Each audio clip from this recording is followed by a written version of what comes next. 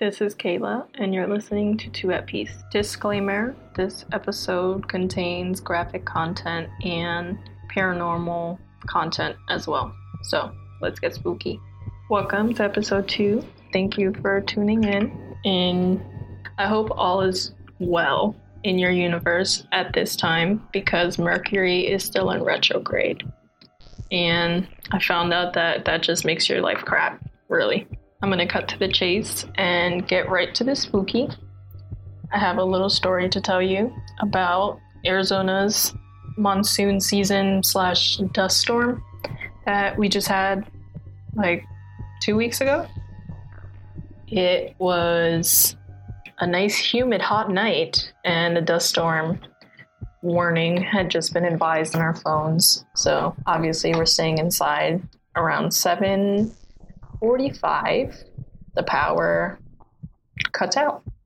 This is everybody's power. So we obviously decide to call our electric company just to see what was going on. And they were also reporting that a bunch of other homes were out at that point in time. So we eventually end up falling asleep around 8 o'clock because I honestly don't think that our bodies are used to Arizona time. Basically, Arizona time from Bethlehem time is 2 hours, so our 8 o'clock is like 10 o'clock, and we're tired by that time. We fall asleep, wake up around 10 something, and I decided the heat was too much, and I was going to open the window. So I get up, open the window, think nothing of it. I opened it only a little bit, and then just decide to lay back down just to see if it will get some kind of wind, because during a dust storm it's super humid. Like, there's wind, a lot of wind, but it's still humid, so you open the window and there's not really much going on. Also, a dust storm is literally what it sounds like. It's just dirt that flies around with wind, and occasionally it could be followed with a storm because we're in monsoon season, which means that it's raining a lot of the time, like heavy rain, thunderstorm, lightning, there's power outages, a lot of wind, and yeah. So after I decide to open the window, I just decide to lay back down, and in the distance I could hear that there was like these little screams, like if a person was like scared of being wet, which is weird because why the heck were you outside? But whatevs. I just decided to ignore it because if somebody was like got caught in the rain, of course they're trying to run and like scream like, oh my god, like, but not, it wasn't even that type of scream. It was literally like it sounded like just spooky, but I really can't describe it. I honestly felt like the sound was moving closer. That's what I guess subconsciously thought from laying down. I'm like, whatever that thing is, it's going to come towards the window and then I'm going to die. But I'm just play cool, see what happens. It starts getting closer. So I'm like, too close for comfort. Let's get up. I went to close the window, and as I'm closing it, whatever it was, I swear, right outside the window. And they're like, hello? And I'm thinking in my head like, mm-mm. So I didn't have my glasses on. The close wasn't as swift as I would have executed had I had my glasses on. So I'm still closing it, and then it does it again real quickly. Hello? And I just closed the window. Like, nope. Laid back down. My boyfriend was like, did you just hear that? I'm like, yes, but I don't really want to talk about it right now because I don't understand what that was. But then I just laid there. The window was closed. It was locked. I felt safer. And we didn't hear anything else. So one of maybe 3 things could have happened. could have been someone outside that was maybe lost because it was dark. Maybe they were trying to wait for a ride. I don't know. Definitely not a tweaker because we live in a good apartment complex. So no one who's here is going to be just being weird on drugs outside saying hello to people. Not a thing. But immediately my head went to La Llorona because we have a pool. La Llorona was by a river and she cries out for help during storms. So for those of you who are confused on who La Llorona is, it's a Mexican folklore about this woman who, she was hot stuff when she was younger, and this man came through her town and he fell in love with her. They got married. Her father was into it, but she was a poor girl, so the husband came from a rich family and his family was very disapproving of her. They got married and they moved away from everybody. And then they had 2 beautiful sons, and basically she was living her best life. And then her husband decides to leave her for a younger woman and ride around in the same carriage that was just holding his whole family. She stumbles upon this during a walk by the river with her sons, and she becomes so enraged and she drowns her sons. And the folklore basically says that she comes out during the storm along the riverbank and she cries for her babies that she's lost. She doesn't understand where they've went.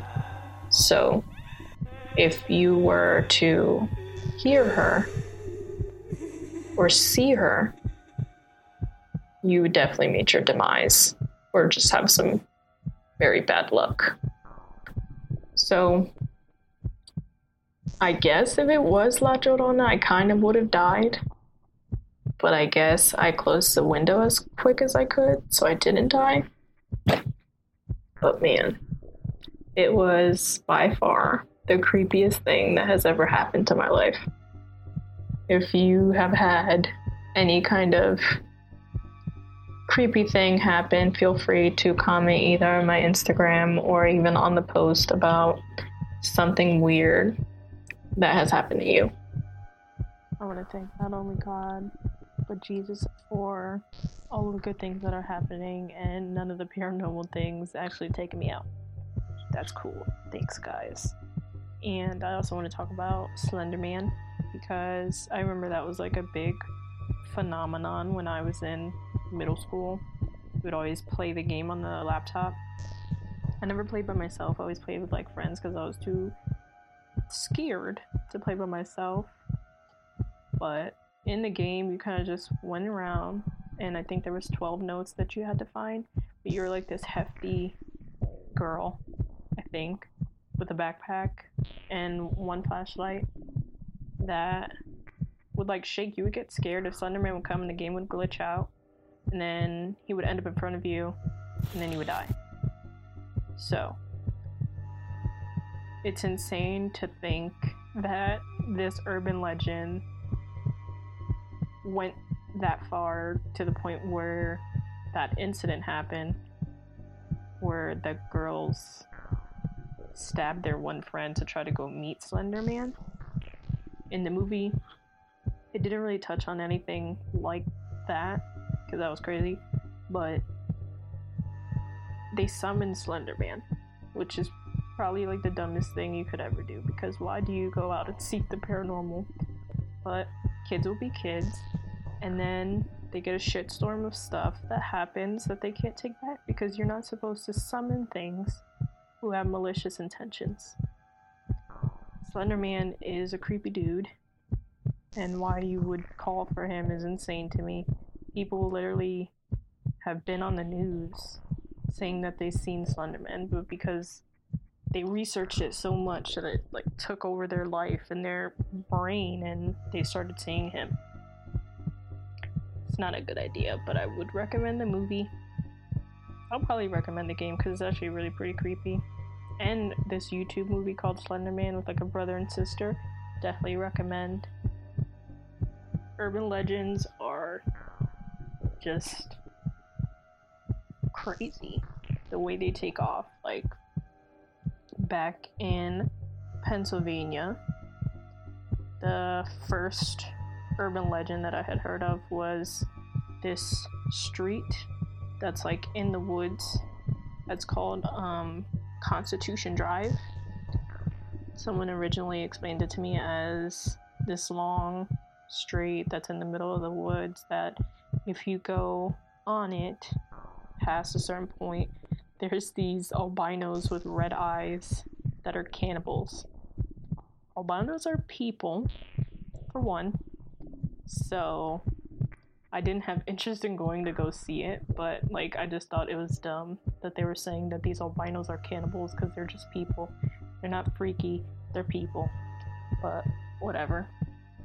The urban legend behind Constitution Drive was that there was a man or a railroad worker, because after researching I found like two different type of things but the same story. He was walking his dog on the train tracks. The train struck the man and he was so severely like mauled that he lost a leg, and instead of him being killed, he was just left there to fight for his life, and his dogs waited by his side until he died. So some people are said to see dog prints along the trail of one human foot. Could this be the man or the railroad worker who lost his life on the track? And there's an overall spookiness of Constitution Drive. I looked it up on Google Maps because I didn't know where it was, and it's just like this very dense forest. Very dense.